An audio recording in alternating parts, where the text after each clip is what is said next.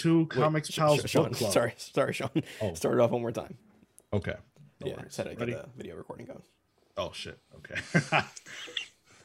That might help. Good All right, thing. Good thing we started that Zoom recording. All right. Here we go.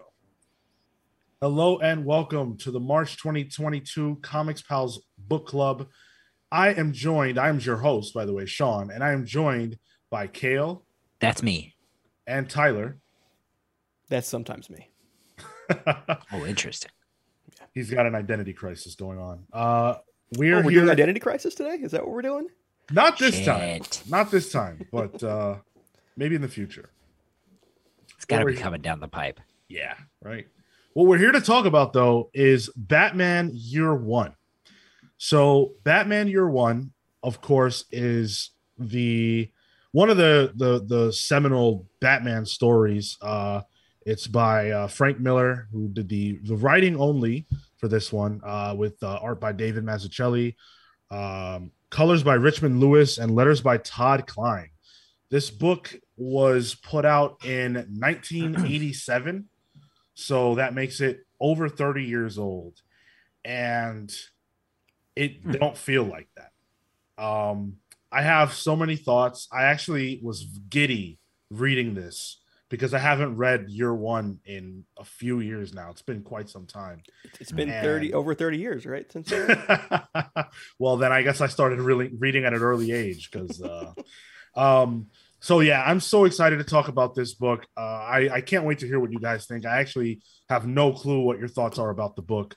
So we'll be diving into that. Before we get into that, though, I do want to let you guys know how you can support the show.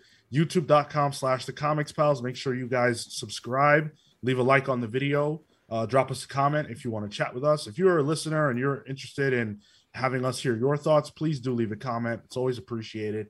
Twitch.tv/TheComicsPals, where we go live every single Saturday at 10 a.m. Eastern for the main show, and Wednesdays at 6 for Pals Pulls. That's our review show, our weekly review show.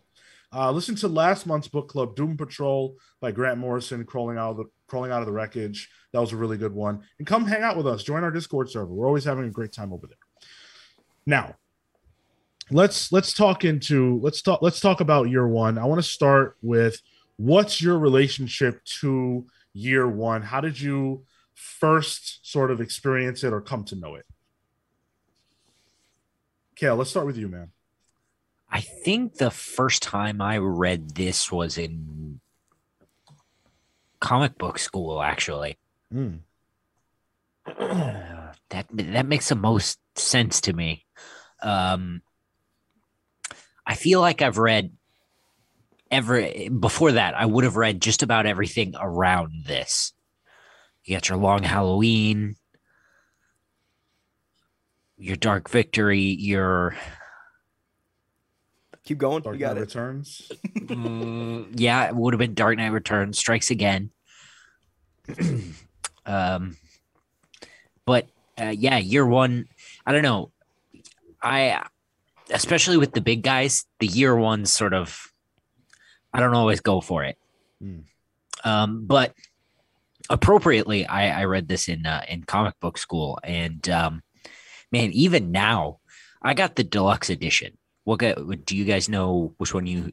Man, I have a trade from 2005, so it's pretty old. I bit into Amazon one last time. Listen to our most recent episode, and you'll find out why. Won't be most recent when they hear it, but whatever. They can figure it out. So I was looking through some of Frank Miller's scripts and the way it gets translated, and man, oh man, this fucking guy. Tyler, what's your relationship to the book, man? So for me, way back, probably going 10 years now. I used to work at a Barnes & Noble. I was a bookseller there, or I would sometimes get confused as an Asian woman by some of the older clientele there, but besides the point. That's besides the point. Happened more than once. But I kind of took it upon myself. My boss didn't ask me to do this, but our graphic novel section would be a fucking mess all the time. So I remember I would organize it, and I would literally go against what corporate guidance would be for that section, and I would just put all the books I like near there.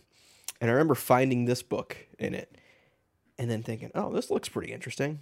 And I kind of just read it downstairs. I took it off the shelf and I read it down there. I didn't pay for it or anything. I just read it then, which was fine. You know, I really liked it, but I didn't really get into the book until I did it for the long box when we were doing a short box for it. I think Matt was the one who recommended it at the time, because Frank Miller back then, and this is probably going 3, maybe 4 years. Well, it wasn't a blind spot for me. I just didn't really get into it. Like I hadn't even read Born Again at that point, you know, and I have a Daredevil tattoo. So, yeah, it was kind of a blind spot for me, pun intended. But after reading it for the long box, this is like one of my favorite books, and it doesn't even have to do with Frank Miller, which we'll get to, but like in terms of like some of the most timeless art that has ever been in a comic book. Mazzucchelli's art in this is like the real star of the show for me. But yeah, that's kind of my history with it. I've been introduced to this book twice in a way. So for me, I'm pretty sure this is the first Batman story I ever read in a comic. Like literally the first time I saw Batman in a comic, I'm pretty sure was this. Because I was one of the first things I picked up from DC. I was kind of afraid of jumping into DC, but I looked at like what are the best Batman stories, and I saw this one, and I was like, oh well, if it's year one, this is the start. I'll start here, and that's what I chose to do, and I was blown away. I had a lot of confusion because there were things that didn't jive with what I knew about Batman, which was the movies that had been out at the time and the animated series. So, like for example, I didn't really get why Catwoman was black. I didn't understand why Jim Gordon was like cheating on his wife. You know, like I didn't understand why his wife's name was Barbara, but he's got a child named Barbara. Wait. Like I was, go ahead. Can I stop you real quick? Yeah. Catwoman's black? I always thought of her as black. What, after reading this book or prior to reading? After reading this book. Because I didn't understand why the Halle Berry Batman movie had her as Catwoman movie, because she's black, and I'm like, wait, Catwoman's not black. But then I saw this, and I was like, oh, Catwoman is black in the original comics. That's what I thought at the time. So, okay, I didn't read the Catwoman as black in this at all. Okay, I didn't either, actually. Oh, interesting. I maybe you're right. I've literally always thought she was black in this. So, and then I didn't understand why in the Long Halloween they made her white. I was like, wait, what happened? So I guess that makes sense. Superhero comics in the 80s, unless they had black in the title, they weren't black, Sean. Come on. Fair enough. But so there were some things that I didn't quite understand, but I found a lot to love in it. It was amazing. It was a great intro to Batman. I think that the entire creative team did a phenomenal job. Real quick, I do want to just talk a little bit about the history of this book and why it exists. So they had put out the first Crisis on Infinite Earths, and they, wiped continuity for the most part. And they had this Batman who they had a blank slate for, along with the Superman and Wonder Woman, and they wanted to see how they could push these characters into the modern era. They felt that Superman and Wonder Woman were really close to where they needed to be, but Batman was actually the furthest along, which is weird to think about now, especially because Dark Knight Returns had just hit. But so they said, well, let's make Batman sort of darker. Let's make him closer to the ground. A lot of that zany stuff is not great, and Batman wasn't selling. So they had a conversation about what to do. Frank Miller agreed to tell the origin. He had done the end, which was Returns. Now he did the origin. And he brought on Mazzucchelli, who we had worked on Born Again with, right? I believe so. And so they worked together, and they came on to do this one, and the rest is history. Fact check me on that, because I could be mistaken there, but that's the history of the book. So it's only 4 issues.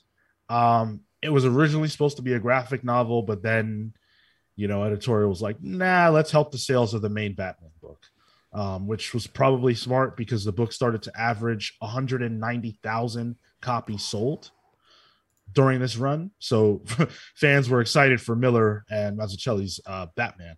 And it would go on to basically shape Batman storytelling for the next 30 something years here now. Sean, you said this was 87, right? Yeah. Okay, so this would have been right after Dark Knight Returns. Mm-hmm.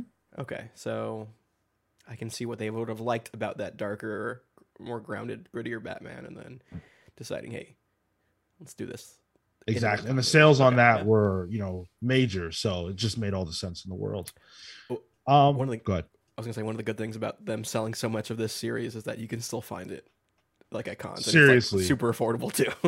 Yeah, exactly. And it should be like that, right? Like it shouldn't be the case that books like this ever go out of print or are ever hard to find. Like this should always be available. But go ahead. Especially because it's year one. Like you would think the origin, at least the origin stories, should be the most accessible. Yeah. And it was they did team up on Born Again. That was Yep. Go ahead, Tyler. Is this the first real year one? What do you mean? In terms of a concept. The first year one title. Yeah, adding year one to something, because I feel like DC has done it plenty of times since, because this has so much cachet, behind it. But I feel like Marvel's done it too. It became a concept after this. Is this the advent of that? I feel like this is the earliest one I could think of. In an official sense, I would imagine so. Yeah, the concept probably had been done, maybe, but in an official way, yeah, I would say so. So let's jump into it. I want to start with what I think is probably the most defining element of this book, which is the way that it tells Bruce's origin. Miller doesn't really waste time with, some of the more heavy, granular aspects of Bruce's origin. He doesn't really deal with the death of his parents. That's something that just happens on a couple of panels. He doesn't deal at all with what Bruce did in the intervening years. So we don't see him from that moment where his parents die until he comes back to Gotham. And we hear that he's been gone for 13 years or something like that. And we see none of that, really. That first issue really, really moves at a breakneck pace. And I think that that's to the benefit of the story, because it really does cut the fat. Bruce's origin, even by this point, was probably something that most people knew. And this said, cool, I'm going to play off that. And if you don't know it, you got enough knowledge. You don't need much more than this. This is the essential origin. And we see, though, that at the beginning, he kind of sucks. He's got his mission statement. He knows what he wants to do. But he's not good at it. And he's learning that people don't fear him. Gotham is a dark, violent place. And he's a regular white dude who maybe he knows martial arts. That's cool. But I have knives and guns. Like, what are you doing? And he realizes that the fear factor is what's missing. So he tries to figure out what he should do. And a bat flies through his window. And he says to himself, Father, I finally know what I must do. I must become a bat. I shall become a bat, rather. And personally, even reading that now as a jaded comics fan, it hit me again. It probably hit me harder than it did the first time because of how much more I understand Batman and his motivations since then. So my question for you guys is that moment iconic to you in the same way that it was when you first saw it? Do you feel like it's corny? Does it hold up as a moment, as a piece of Batman's history? That moment in general, or the version from year one? The version from year one, this specific It doesn't this particular version doesn't actually hold that much water for me. I do like the moment. Like in general, I think it, as corny as it is for the time it came from, I think it does actually make a lot of sense. But the Batman Mask of the Phantasm, as I was reading this time, I was realizing how much of the origin stuff in that film comes from this. And it's watered down and sort of kid friendly, but it's still really good. And so in that film, Bruce goes through all the same things. You know, he's fighting biker gangs and you know, disguising himself, and he gets in a fight on a bridge and with some motorcycle thugs, and then he goes home to the cave, and he's found it, and he's working out his mission, and all the bats fly out of the cave, and that's when he goes, "Oh yeah, I've got it."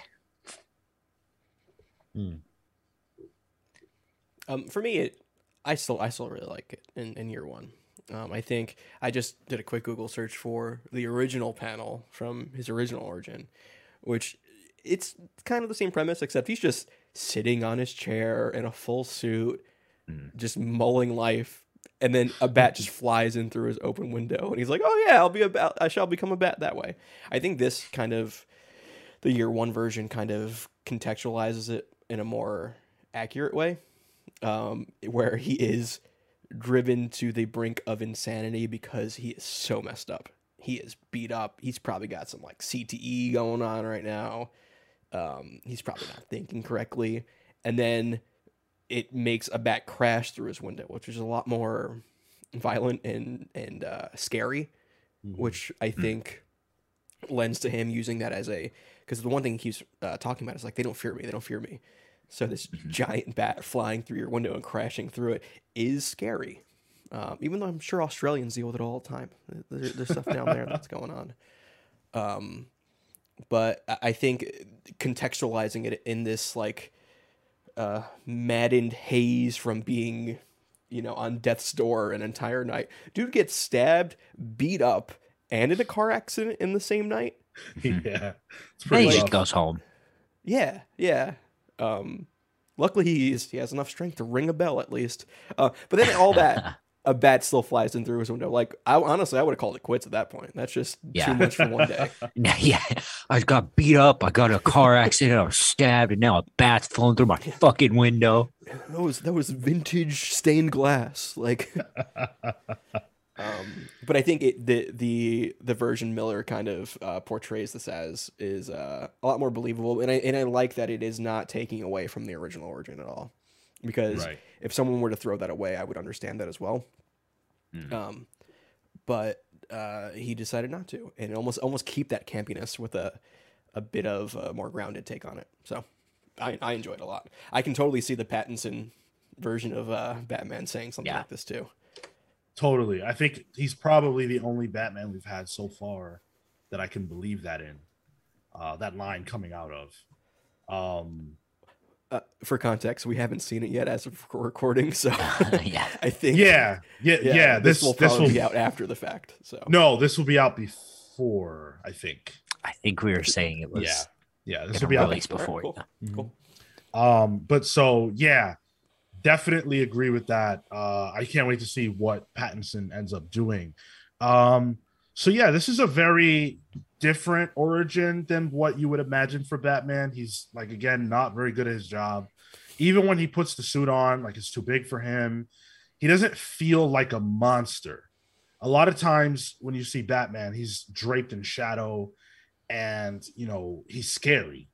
And even with the fact that he's wearing a costume, he kind of looks more like a psycho than a monster, you know, larger than life creature.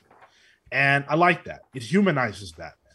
It makes him feel like just another cog in the wheel of justice of Gotham, rather than this massive creature that overshadows Gotham. He feels like he's a part of it rather than just being it.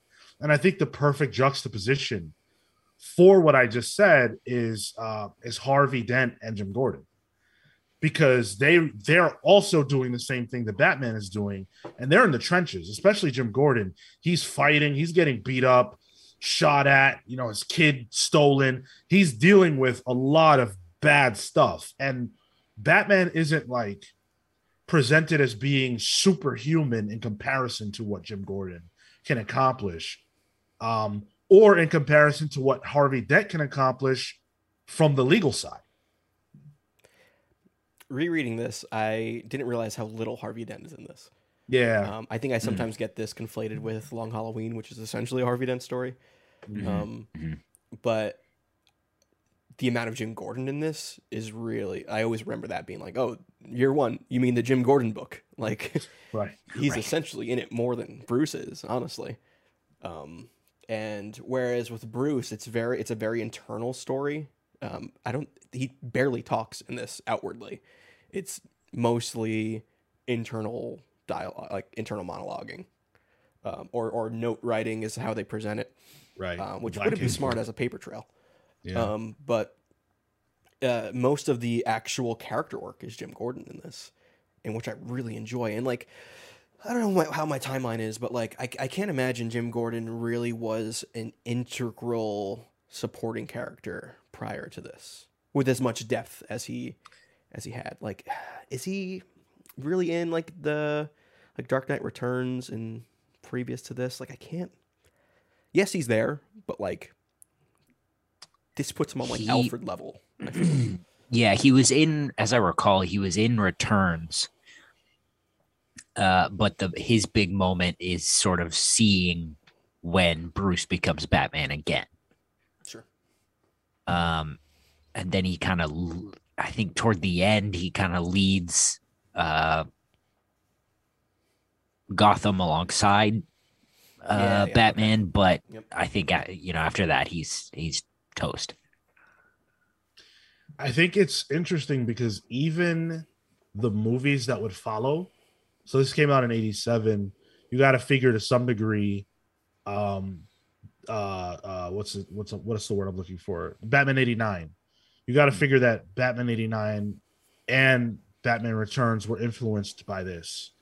And yet Jim Gordon is not a factor in those movies. And then when you go forward to the Schumacher stuff, he's literally in them, but he doesn't do anything. He's like just an ineffectual commissioner. It wouldn't be until Begins, actually, where Jim Gordon would become a central figure in a piece of Batman media that's not in the comics, which I think is really interesting because of how well represented he is in this book. It's weird that it would take so long for him to matter outside of it.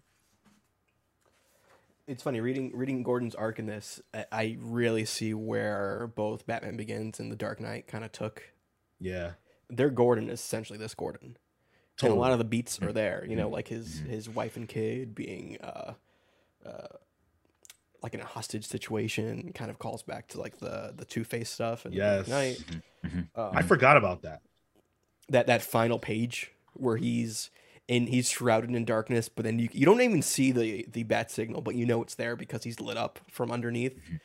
That just reminds me of the fucking lighting in this book and the way that Mazzucchelli and what's the Richmond Lewis, the way they work with just shadows and light is masterful in this.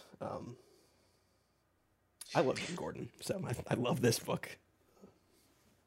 I feel like this book is a bit ahead of its time. Oh yeah. I feel like this should be like a Bendis era book. You know what I mean? Like it's very cinematic. Yeah. So like I was trying to dissect your question, and the 89 stuff leading into the Schumacher stuff, and even Batman the Animated Series, you get your Jim Gordon stories occasionally, but ultimately everything revolves around Batman. Everything is just another Batman adventure. Mm-hmm. Whereas this is sort of the story of Jim Gordon watching Batman come to life. And I think that's what's so ahead of its time about it is, you know, seeing the perspective of the hero from the people on the ground. Yeah, that's an excellent point, and it's something that we would see used a lot more later. But I can't think of a time before. So, for example, Earth X does it to some degree when they have the conversations between the robot and there are a few books like that. Marvels, I think, also does it. And you see that echoed. But I think that probably started here, where you're seeing this you know, origin story from the perspective of, or not, it doesn't even need to be an origin story, but from the perspective of a supporting character. Even in the way that they engage with us, their captions, their narration boxes, Bruce Wayne's is in cursive, which is harder to read, right, than Jim Gordon's flat, you know, style. And these are Jim's thoughts that we're getting in real time, whereas Bruce's is writings, presumably from later. So even just that difference in the way that they engage with us is telling us who is the active character and who's sort of more passive, just in the sense of how we engage with them. Jim Gordon is the everyman. And it's funny you bring up the way the narration boxes are, with Jim Gordon being in just normal handwriting. You know, it's not cursive or anything. On, like, it looks like it's yellowed paper. It's like legal paper. Yeah. So it gives it a very like man on the street level feel, while Bruce's is on pristine white paper and in fancy script font, like a fancy rich boy he is. But Bruce's is also, like, the way he writes is very almost Rorschach-y. It's like beat. It's not flowery at all. So it's like that. It's developing the characters even within just the text, which is really interesting. I was looking at like how Batman was right before '87. So in '86, it was Doug Moench and Tom Mandrake's Batman, which was really just an evolution of Silver Age Batman. So like this is, you're right, ahead of its time. And I think whereas in Doom Patrol we were talking about how like the current writers and artists, I feel like we're taking a lot of early Vertigo. I think go back a generation from now, we have like the mid 2000s, which like Michael Lark and GCPD. That book wouldn't exist without this book. Right. You know, so it's interesting seeing like these seminal works being reflected in the more modern comics. You know, I mean, it's only 35 years old, but I still wouldn't consider it modern at this point, even though the style of it and both art and writing is a very modern take on it. I want to talk about the way that Jim Gordon is presented artistically, because I think he looks awesome in this comic book. You know, he's a simple man. You know, it's not a crazy elaborate costume. He's got a jacket, and the red hair really pops. Like, this is such a good looking book, and the darkness that surrounds it, coupled with that red hair, just makes it stand out even more, which I love, because Jim Gordon otherwise is a regular dude. So to have something that makes him stand out is awesome. But like, even just the physicality of Jim Gordon, like, look at this fight. You know, I'm showing it on YouTube for you guys now, but like, this fight scene is really well choreographed. You see him trying to fight for his life up top. Anytime that Jim Gordon is fighting, he's fighting for his life. You know, he's fighting because he can't just, he doesn't know years and years and years and years of martial arts, and he didn't train with the masters. He's a regular dude, and I love that. And his fights are more visceral than Batman's because of it. And you feel like he could die, because you don't know, right? Like, granted, now we know he doesn't die, whatever. But when this first came out, all bets are off. You don't know what's going to happen to Jim Gordon. So I love that. Sean, your mic just cut out. I think you. Hello, I'm good? Yeah. Oh, yeah. Awesome. Sorry. Yeah. Did you guys hear the majority of what I said? Or? Yeah. It cut out like Yeah. the last word. Yeah. Okay, cool. Yeah. And then also Mazzucchelli's Jim Gordon's face is very expressive. Which surprised me this time around because of the art style. A lot of times artists will take shortcuts, and Mazzucchelli doesn't do that. Like, you really see what Jim Gordon is feeling in his face. It's so well done. So well done.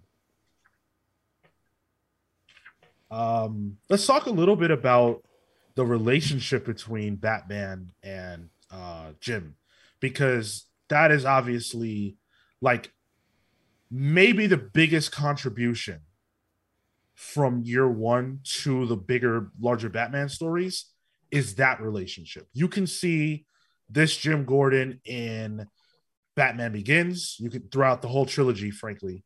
And again, that relationship to Batman. You can see this Jim Gordon in Scott Snyder's run. That's a direct. If you told me that was the literal same Jim Gordon, and every story before that was just a continuation to get to that, it makes perfect sense. It feels like the same character. Visually, it feels the same as well, which I love. That is, in my opinion, the biggest contribution to Batman lore is that relationship. The defining of that relationship, I think, is what's important. Because, like we were saying earlier, we always saw before this, Batman shows up, Gordon lights the light, Batman shows up or sneaks in a window. Oh, hey, what up, buddy? Right. Oh, famous Batman quote. Hey, Yeah. what up, buddy? Yeah. I think it solidifies the relationship between Gordon and Batman, where it's more of a partnership, really. Mm-hmm. It's like an unspoken partnership. But I think this also really solidified the relationship between Batman and GCPD and really kind of fleshed out the GCPD as a multi-layered thing. It wasn't just police. Some of these police are as corrupt or even more so than the criminals themselves. And seeing that really added nuance to that relationship, but also helps Gordon appreciate Batman more in this, and then builds that relationship between them as not even unwilling partners, but I think it puts them, at least in each other's eyes, on like the same page. One of the things that in this is that Batman, you see him early on, he's just chilling with Harvey Dent, like, and they don't really flesh that out as much as I'd hoped. Yeah. Maybe it wasn't a tie-in somewhere. No, I don't think they did that back then. But yeah, it's just seeing how Harvey knows that, like, oh, the police can only really do so much in the city. And he kind of lets things, go by. And that's the realization that happens. And we get the name drop of the Joker at the end, too. Right. To show, like, how, because Batman's here now, other weirdos are coming in. So, seeing Gordon realize where his limitations are and where he can leverage Batman in this it's great. Yeah. I'm glad you mentioned Harvey, because I did want to talk about him a little bit. He's not really that present in the book, as we said earlier, but he is there, and they don't go out of their way to explain how Batman and Harvey Dent connected at all. That's a relationship that gets explored more in The Long Halloween. But here, it's just a fact that they're working together to some degree. And what that underscores, even though, you may or may not have known it at the time, but what it underscores is Harvey Dent's willingness to play outside the rules from even this point in his life.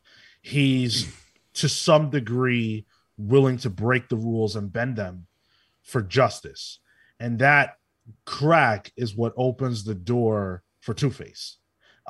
This shows that it was always there to some degree, not the malicious aspect, but that willingness on his part. Whereas Jim Gordon doesn't really turn that corner on Batman until he knows that Batman is a good person. And what it took for him to know that is for him to save his son. But until that point, he wasn't like actively pursuing Batman with the intent of locking him up and really chasing him, but he wasn't comfortable with Batman existing either. I think he saw that as like a potentially necessary evil because he didn't know for sure what Batman was or was about. So I like that kind of relationship between the three of them. Let's talk about Catwoman a little bit. We haven't talked about Catwoman yet, Selina. Other than my saying she's black, which I don't know. You know, someone Are you tell seeing me. like Grace Jones as like a Catwoman in The this? kid. That's cool. Yeah, right. Um, so she's another one who's like not a major player in the story, but she is a factor. Her story kind of runs parallel to Batman's. And this is the first example that we have of Bruce Wayne putting a costume on, inspiring other people to do it to some degree. They kind of do it at this almost at the same time, but Batman exists first. And then Selina decides she wants to get involved and she puts on her costume, but she has different motivations than Batman does. What did you guys feel about Catwoman here and kind of how this book sets the table for their relationship for the next 30 plus years? For me, I think the main takeaway I get from Catwoman in this is it's like a nice little side dish, like her origin in this. It's not really fleshed out, but we do see it happening. But I think, and I'm in agreement with you here, is that I think her inclusion in this is to really show that what Batman becoming and pretty much forces Gotham to evolve in a way, including Selina becoming Catwoman in this, and then the name drop of Joker at the end. I think it's like, oh, Batman, being front and center in the news with this inciting incident for the future of Gotham City, where we see someone evolving like Batman or Catwoman into this almost mythical creature in a way, juxtaposed with the everyman of James Gordon. So I think Catwoman's there kind of just to drive that home. I feel the same way about Selina Kyle and Catwoman as I do as Bruce Wayne and Batman when Frank Miller is attached to them. I don't like them. They are completely unlikable to me. When you say don't like, do you mean like you don't enjoy reading them, or you just like don't like them as a character? I don't like them as people. I don't like them as characters. I don't like them as people I have to follow around and see the thoughts of.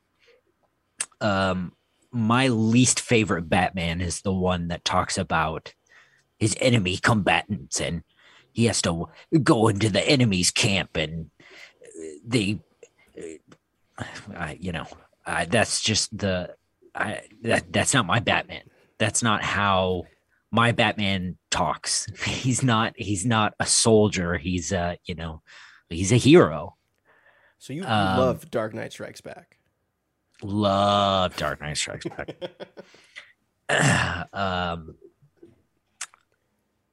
And similarly, Selina Kyle in this for me is just, it's an edge. It's a little too hardcore, I guess, for me. I don't like them.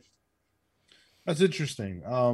I really like this version of Selina. I think at the time it was probably shocking to readers to see her this way. She's a prostitute, and you maybe some kind of a pimp to her own degree. We don't really know because of whatever's going on with Holly. But she hates her job. She's not into it. She'll do it, but she's not about it. And the first chance that she has to do something different, she takes it. But it's that inspiration of seeing someone step up and do something about what Gotham is that causes her to have, I guess, the confidence or the idea of pushing herself out there as well and donning the Catwoman suit. I really appreciated that. And one scene that hammered that home for me was the difference between Catwoman or Selina when Bruce first comes to East End and fights the pimp and gets stabbed by Holly and all that good stuff, and what she's like after. because she doesn't want to. She doesn't immediately jump into the fray. She sees the pimp manhandle Holly and all that, and she's watching it from the window, and she doesn't do anything. And we get the feeling that she wants to be this fierce protector, and we see how violent she gets later. But at this particular moment in time, she's hesitant. It's only when she puts the costume on, now she has, the willingness to go up against the top crime boss in Gotham, which is insane.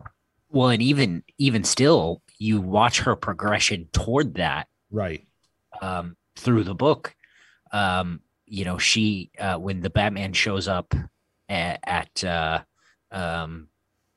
dinner, no, it's the abandoned tenement building, the crux of issue 3. She and Holly go watch the whole thing, and they're right there. Kale, you bring up you don't really like how Frank Miller writes Catwoman, along with Bruce. I'm trying to think of a time that Frank Miller wrote a female character that wasn't just someone who was inspired by another male character. Like, how's his Elektra? Any idea? Even then, Elektra, I think is just a. I think he's. I mean, it's much later in his career compared to what this is, but even then, Elektra's is inspired by Daredevil. Like it's just a deviation from Daredevil. I'm just wondering if you don't like the way Frank Miller writes women, which I think is perfectly fair. It's not. I don't think it's very nuanced at all. Even Elektra is very much force of nature.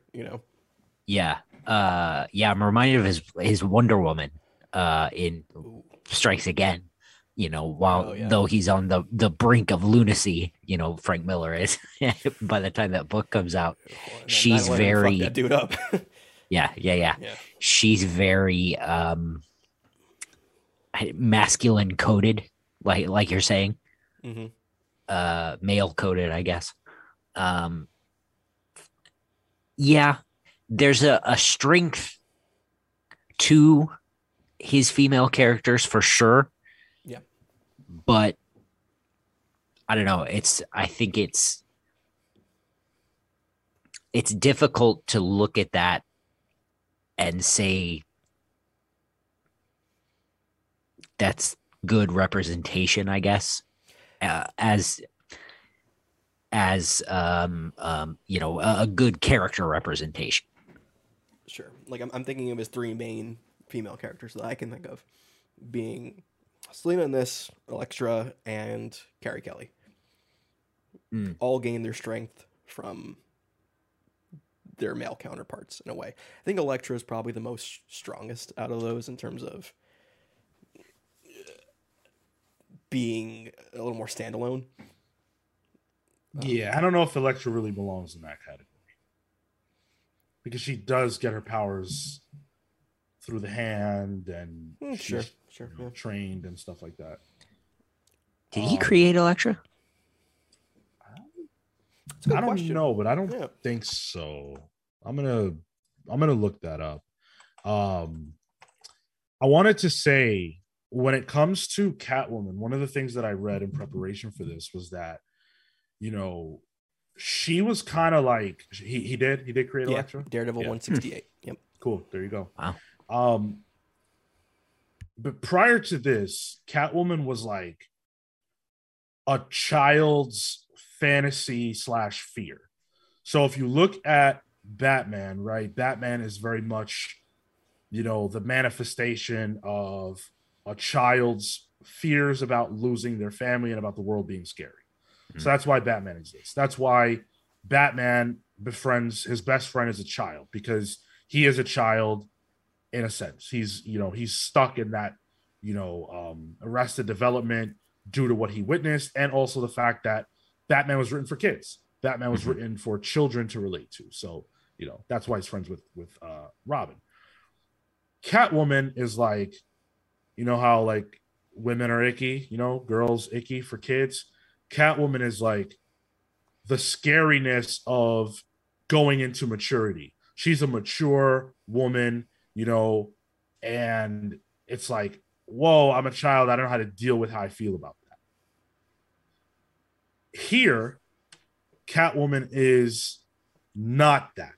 Catwoman is very much her own person. She doesn't exist to tease and titillate. Not Batman, and not really us either. That's her. That's what she's doing in the story when we meet her, but that's not her role in the story. Whereas it was before. Here, even the way she's drawn, she looks powerful. You know, she's got a body that looks strong. She appears to be tall. Her hair is short, not long, and flowy, which of course makes you think of more feminine qualities.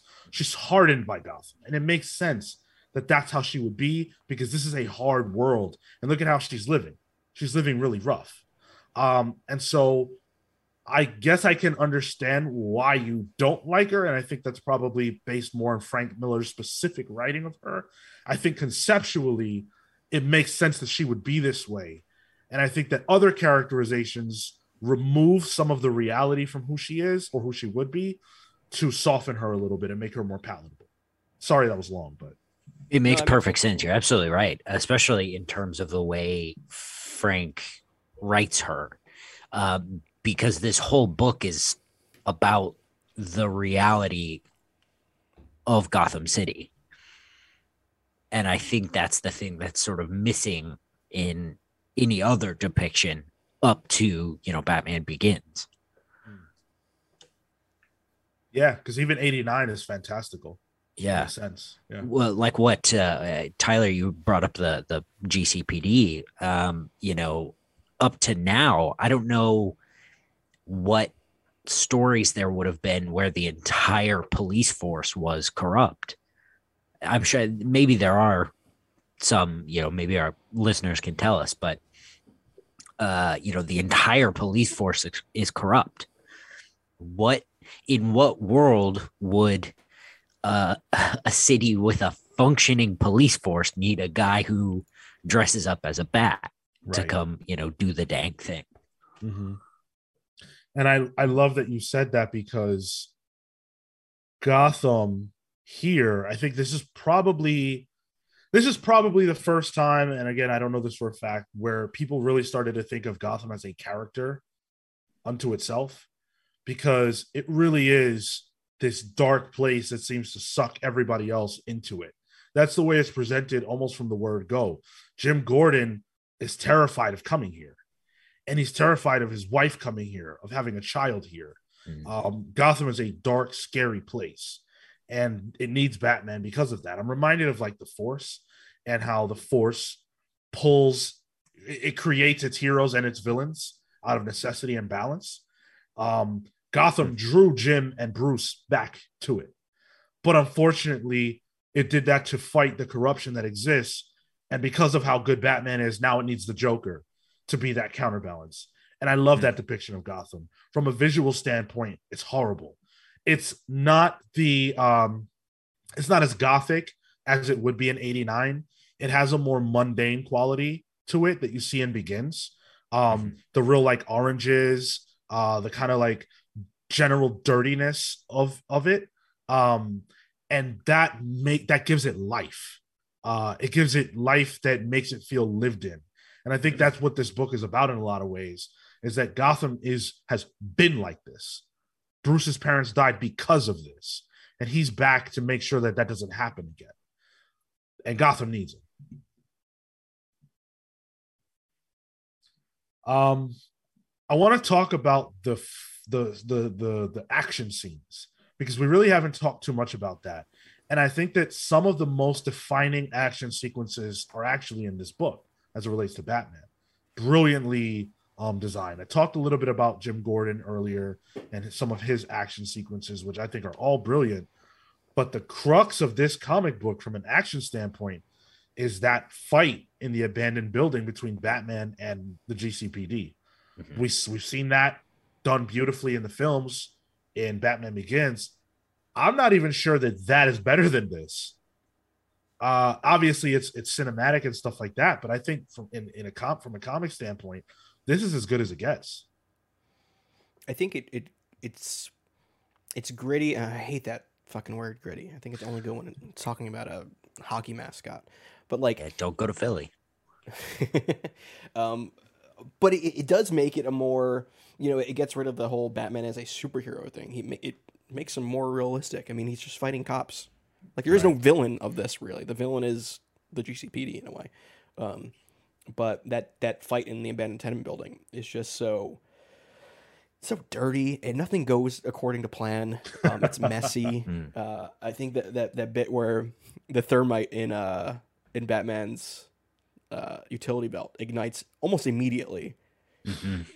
Just really, it's like, oh, okay, this is Batman and outside of his element. He does not have all his gadgets and stuff. He's got to just go off of wits. And yeah, he has a super fancy sonar device that attracts a swarm of bats, sure, but he's got to like fend for his life in this. And I think that's what I enjoyed about it. It's just this real. It turns a guy who's dressed like a bat wearing underoos into something almost realistic. And then the angles that Mazzucchelli uses in this are just, there's a lot of, I don't want to even say it's cinematic. There's some weird choices in this. There's panels that are like peeked behind corners to give you, Bruce's POV as he's trying to navigate this building. There's weird like undershots of some of the GCPD that are like kind of like viewing them from a lower angle to kind of have you be with Bruce as he's just trying to crawl around and just survive. It's really good. And the sound effects in this, the way the sound effects are, they're just so good. I love a well written onomatopoeia, Yeah, exactly. I'm holding up a page from that sequence that Tyler is referencing, and the sound effects is just, it's representing bullet hail, and you can see in the colors, it goes from like normal up top for you guys on YouTube. It goes from normal up top, normal colors, and then it starts to get red as presumably the bullet hail goes on. Batman gets shot. It gets more dangerous. Now it's red. I really love that transition. Just amazing visual storytelling. Sorry? Video games stole that. A decade later. Totally. The more damage you take, the more red the screen gets. I'm flipping through this, and the part when the bats finally fly in to kind of make the save in a way. The way the background is colored, the same yellow that the bat symbol is, with all the bats in it, I was like, oh, he's the bat that kind of shines light upon like the city. And it's like, oh, it's just a well done choice, Brilliant. Yeah. I wonder. So where the page, let's see, it'd be 73 when the bats come over everybody. This top one, the top panel, I wonder if that's supposed to be like the bat that flew through Bruce's window. Same exact one. Yeah. or like that's, the holistic connection Frank Miller was, making or whatever. Interesting.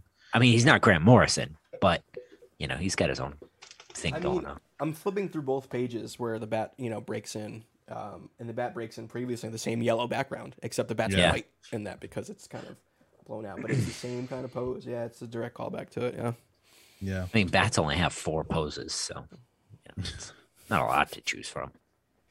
One of the things that we see in that sequence, though, and we see it throughout the book, especially at the climax when Bruce rescues Jim Gordon's son, is that this version of Batman cares about saving every single person. And that's something that I feel like storytellers have gotten away from in later years. It's not that Bruce doesn't care if people die. It's just that writers often don't focus on showing that he cares if people die. He literally tries to save every single person that he can. And that's a weakness for him because it puts him in danger. In the beginning of the book, where he's trying to save that goon from falling and they hit him with a TV and all this kind of crazy stuff, he could easily beat them up if he lets this dude go, but he won't do that because he doesn't want to kill. And it's not some edict. It's not a rule that they beat us over the head with. He's just a good person and doesn't want to have people die unnecessarily. That's his entire mission statement. And I think it sets it better here than anywhere else because they always focus on the edict, and I don't care about that. I care about him being a good man. You know what I mean? Even in this, he saves a cat. You know, Right? It's Yeah. every life matters, and Yeah. like, yeah, he has a blowgun, and like that's his only thing, which also non-lethal. But if this was like a video game, you'd use the blowgun, and then you steal the guy's gun that you just knocked out. You know, like he's almost imposing these limitations on himself. Right. Because he has the edict, but they don't never, explicitly state that or anything like that. It's just more of part of the story rather than something said to you over and over again. I guess the only qualm I would have with that is later on in the after he takes on the Roman with Catwoman. He's speaking to Alfred and he's frustrated at how it went or whatever. And he goes, he says something to the effect of, "Oh, I could have crippled the kid." And I don't know if he just means that in like the fact of maybe just like, he's using cripple as incapacitate, or if, he's like, "Oh, I could have paralyzed that dickwad and I would have been, over." Another famous Batman line. I read it as, yeah, that's great. That was Snyder's, right? Yeah, sounds right. I read it as like, oh, I could have crippled him, and then none of this would happen again with him. I think almost questioning his own methods. He's kind of like thinking out loud, because he realizes why that wouldn't have worked immediately after. He says, "I should have crippled the Roman's nephew. It would have bought us time." Which of course is not murder anyways. But then he says, "No, he'd have just gotten somebody else. At least I know who he's using." So he's kind of like, "Man, I could have just crippled this dude and I'd be, everything would be fine." But then he's like, that wouldn't have worked anyway. Like he's working through it out loud is how I took it. But we do see this commitment to preserving life. And I hope that we see that more often, that Batman doesn't have to be this ruthless, not that he murders people, but a ruthless crippler. Like he can just beat people to where he needs to and then move on. I wanted to quickly go back before, as we get closer to ending things, I wanted to quickly go back to Jim Gordon because we glossed over this essential piece of him. The fact that he has an affair. How do you guys feel about that story beat? And why do you think it's here? I think it's here to, the same way that this book aims to humanize Bruce and Batman as a concept. I think it's there to do the same for Gordon. Like, sure, he can be this, good cop no matter what sort of thing, but I think adding a layer of him that isn't necessarily good, especially because he's having an affair with his pregnant wife, So it's like, oh, it's bad plus. I think it's meant to humanize him. I think it does. Yeah, he comes into the GCPD as this white knight. He comes in. Loeb says he told on another officer, right? Reported another officer for corruption or something, yeah. And so he's already got a bad reputation or a good reputation in a bad place. He comes in as a white knight, a shining example of a person, and they have to, the Loeb has to get something on him eventually because he's a good person, even though he makes mistakes. But he's a person. He's not just, a concept. He's not just a white knight. Yeah, I've always taken it as Frank Miller saying very subtly that Gotham corrupts even the best people in it. And that the stress of what Jim Gordon, because Jim Gordon explicitly says to Loeb, like, you'll never have to worry about my honesty. Yeah. And here he is cheating on his wife, right? He catches himself. She catches herself. Whatever, they stop. They don't go all the way. At least that's we get the impression that they don't. But something is causing him to act out, and I take that to be Gotham itself. But again, that's not really inside the text, so that's just my read. And even still, he tells his wife, right, about us. We assume everything. So Yeah. Loeb still doesn't catch him, in his honesty. exactly. Did you guys catch how like Barbara looked different almost every single time we saw her? Yeah. I think lighting controls a lot of the like the shadows, and this controls the colors. And I think Yeah. at least it gets lost in at least the reprinted modern version of it that I have. I don't know if it necessarily looked like that when it was in single issues, but yeah.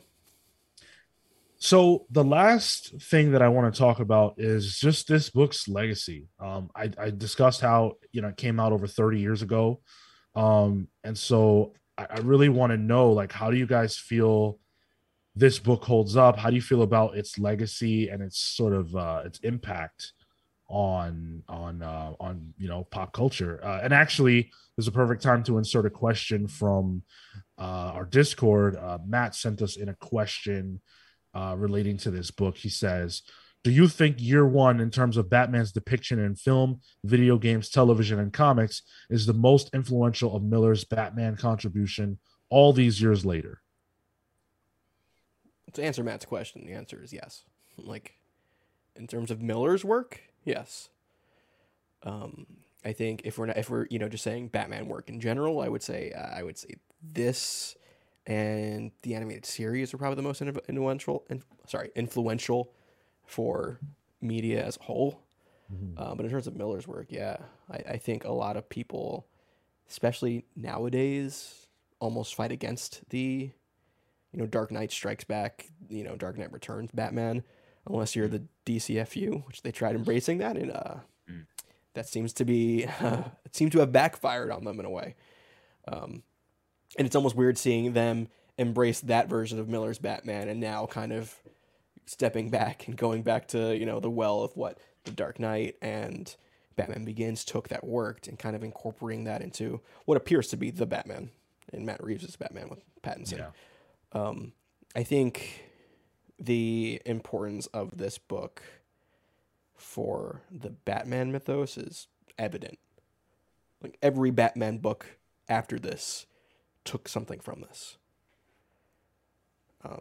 Some books went a little crazy with it. I'm thinking like Snyder's Batman, where Jim Gordon becomes Batman in a way, where I think it did take aspects of this even from it. In a way. Yeah. It went a little crazy. I enjoyed it though. Me too. Yeah, I think that's a very underappreciated arc of Batman. But I think in terms of how this influenced comics in general, I think is almost even more important. I think this cinematic art style and he doesn't really Mazzucchelli doesn't really play with panels as much in this. It's very, I don't want to say basic, but it is comics. It's just certain organized panels.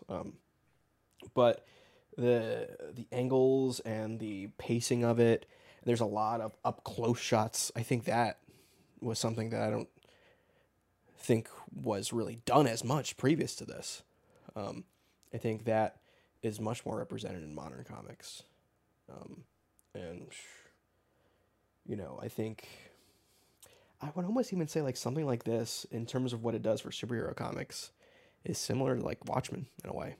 I just don't think people recognize it as much. I love this book, if you can't tell, but yeah. How about you, Kill? I wonder how much of the seeds. What am I trying to say here? How much of this is in Dark Knight Returns, the book, because it Okay. came out a few years before. And it is just a very different book. Frank Miller did all that himself, right? With Klaus Janson on inks, I think. I just I don't know. I think you're absolutely right, Tyler. I think this takes what's fundamental about Batman and the characters in his world and refines them in a layer of reality that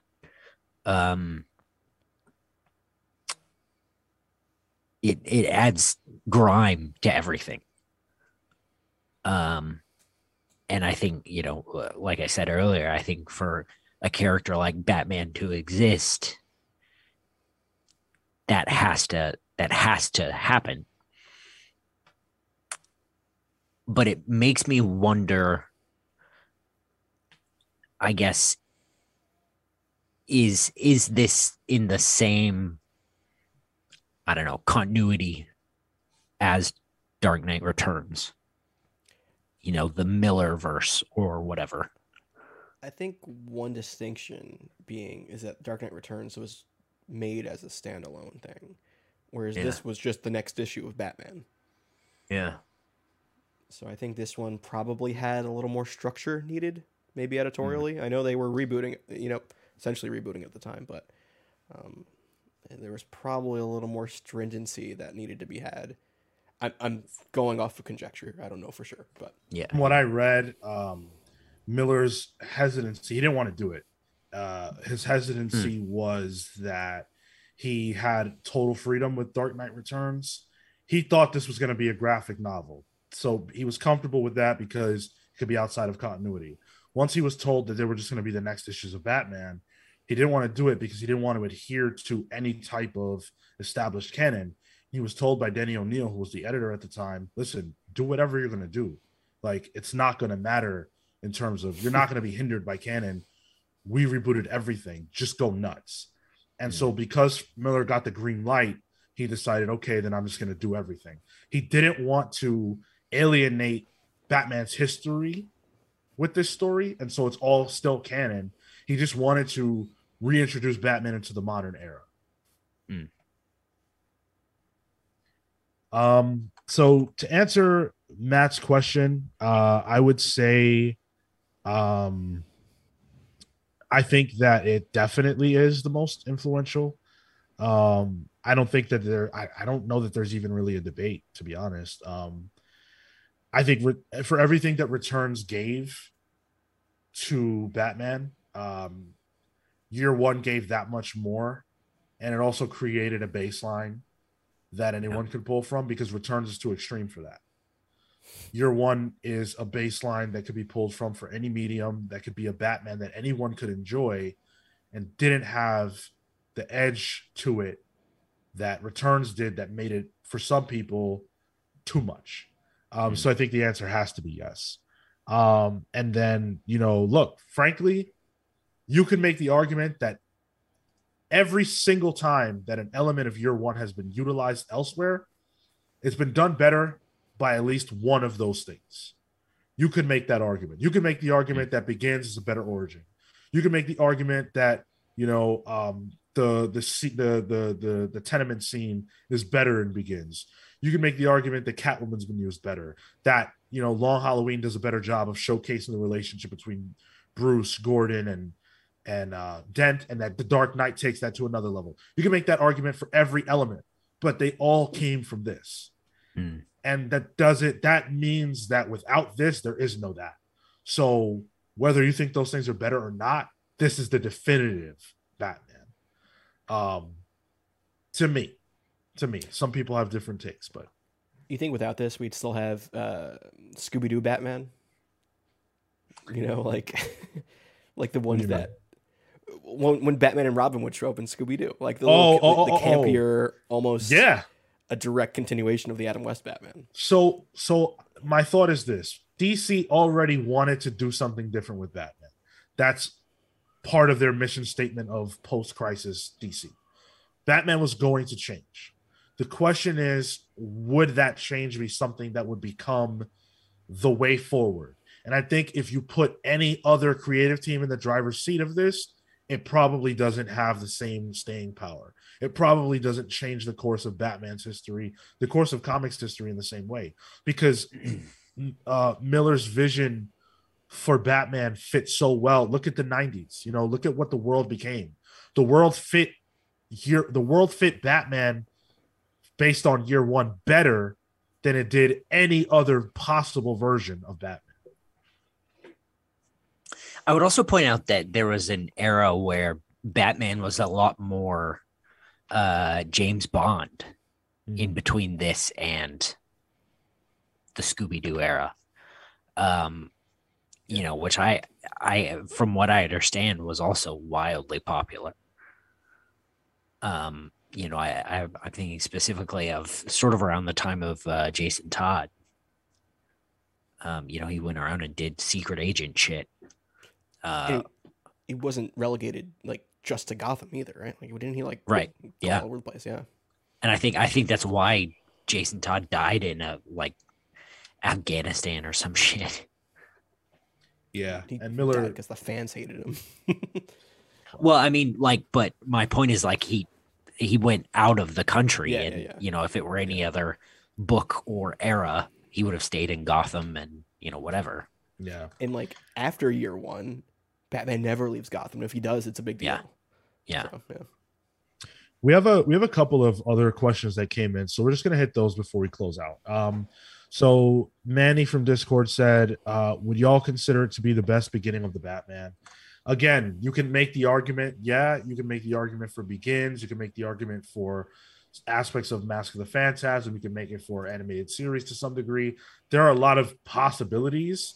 For me, I think this is the best, partially because of how definitive it is. I would love to say Begins, but I think Begins is very specific to that version of Batman that Nolan was working with and where he was trying to go. Whereas this from this point, you can go a lot of different places with Batman. And so again, it's that perfect baseline. For me, it's the perfect one as well. Like, not only just from like a storytelling standpoint, but also from like an accessibility standpoint. Yeah. Like, I can hand this to anyone and they don't even need to know who Batman is, honestly. Nope. And they get everything in this. Yeah. Yeah, no, I agree completely. And then the last one is from Viltrum Warrior, who said, Frank Miller has never shied away from his anti-authoritarian politics in his comics, and this comic has Batman's ultimate enemy be police corruption. Could this story be written today, and would modern readers want to read something like this? Modern readers would say that DC is pushing an agenda is what it would be, and there would be a dozen different YouTube channels saying Batman is anti-cop, and there would be other YouTube channels just reacting to those YouTube. It would be a mess right now. Well, and I also think, you know, a lot of people in the time of, you know, like Denny O'Neil as the editor of this, you know, is well known for trying to tackle real world issues in his books. So, you know, I think without the specific people even behind Frank Miller and Mazzucchelli, you know, I think without them, it couldn't have happened. Yeah. I definitely think it's a perfect storm, you know, and sometimes you get those books that just hit at the right time with the right people behind it in the right climate socially. Similar to Watchmen. Would Watchmen penetrate today the same way? No, but it came out when it needed to. And so do I think readers? I don't think readers would accept this same story today for a million different reasons. By readers' standard today, this is basic. But the fact of the matter is that this story, from a technical standpoint, is about as good as it gets. There are very, very few things that I think could be done better, if anything. And also, I also think readers would think this was basic because this invented it. Exactly. Like this book is of course it's basic. It's it. Like this is what other books come from. And also I think the context of Frank Miller as a person who lived in Hell's Kitchen in the 80s in New York City. Yeah. I think that lends a lot of context to his mind, or where he kind of sits in his worldview. New York City, Hell's Kitchen around the 80s, fun place. Real fun place. Yeah, so thank you to everybody who sent questions in. Those came from our Discord. You should definitely come and hang out with us over there. Join us, and you can send questions in ahead of the release of these book clubs so you can be a part of the conversation. I had a blast talking about Batman Year One. Reading this got me that much more excited for the Batman, and now I don't know if I could be more excited. I can't wait to see what it takes from this, even though we understand a lot of what it's taking already. But I can't wait to see how influenced it is by this. This is the definitive Batman. It's not my favorite Batman story because Grant Morrison's Batman exists, but outside of that, I got this and The Long Halloween as my top three. I love this story. I always will. And I'm very, very grateful that we got to go back and read it again. It's funny, Sean, your top three might be my top three too. So, yeah. It might actually be my top three. Awesome. Wow. That's cool. We can agree on Batman, guys. Yeah. Don't agree on much, but when it comes to Batman. So again, thank you for listening. We really appreciate it. If you want to share your thoughts about Year One with us and you haven't gotten to do so already, definitely leave us a comment in the comment section below, wherever it is that you're listening to this. YouTube.com/TheComicsPals. Subscribe to our channel for free. Like the video, share it with your friends. All that stuff's free to do, and it helps us out a lot more than it costs you. Join our Discord server, as I said before. Twitch.tv/TheComicsPals on Saturdays, live at 10 for the main show. Wednesdays, live at 6 for Pals Pulls. We appreciate you guys listening so much. Until next month, take care, guys. See you next month.